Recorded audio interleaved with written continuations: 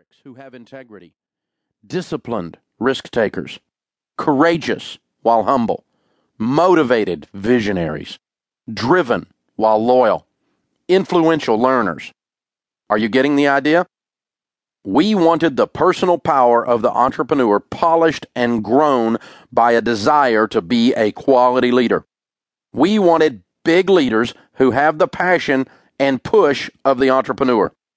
These character qualities are what we look for in potential leaders and what we intentionally build into our team every day to cause us to win. Words matter. When we call someone a team member instead of an employee, it means something. It means you are more than a renegade Lone Ranger, and it means you are more than a corporate bureaucrat who treats people like units of production. Defined. A leader, according to Webster's dictionary, is someone who rules, guides, and inspires others. The dictionary says an entrepreneur is someone who organizes, operates, and assumes risk for a venture. The root of the word entrepreneur is a French word, entreprendre, meaning one who takes a risk. So, for our purposes, entreleadership is defined as the process of leading to cause a venture to grow and prosper. Once we had our title and definition, we had to determine the components of our playbook.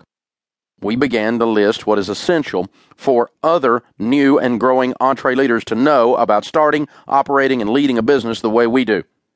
Because we're practitioners, we ended up addressing mechanical things like accounting and contracts. Because we are very concerned about our culture as well, we needed to explain how a team is grown, motivated, compensated, and unified. Because we are also marketers, we knew we needed to sell some stuff in order for all of us to eat. So our playbook has truly become everything you want to know about building and running a business, but didn't know who to ask. Entreleadership basics. Let's start at the beginning. Your mirror. John Maxwell has written a wonderful leadership book entitled The 21 Irrefutable Laws of Leadership. In this book, John discusses one of his laws, the law of the lid. Basically, he says there is a lid on my organization and on my future, and that lid is me. I am the problem with my company, and you are the problem with your company. Your education, character, capacity, ability, and vision are limiting your company. You want to know what's holding back your dreams from becoming a reality? Go look in your mirror. When I first started leading in my early 30s, I was a horrible leader. My ambition and drive caused me to accomplish the task and pick up the pieces later. I've learned that leading by fear and anger is not leading. It is bad parenting for 2-year-olds. And if you lead like this, your company will perform like scared 2-year-olds. I still to this day deliver the message to our team periodically about our expectations for work ethic. But that message is much more polished and pulls our team rather than pushes them. So the problem with my company then and now is me. The problem with your company is not the economy. It is not the lack of opportunity. It is not your team. The problem is you. That is the bad news. The good news is if you're the problem, you're also the solution. You're the one person you can change the easiest. You can decide to grow your abilities, your character, your education, and your capacity. You can decide who you want to be and get about the business of becoming that person. Here's a great head-to-head comparison of what I'm talking about.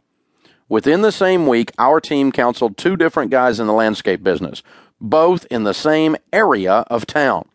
One was closing his business because he couldn't make a living, saying nobody can make a living in this economy. And the other was having the best income year of his entire life. They were in the same business in the same end of town. What was the difference? You're catching on, right? It was the guy at the wheel. The person driving the ship was either a captain or he wasn't. You get to decide what you are. Starting now.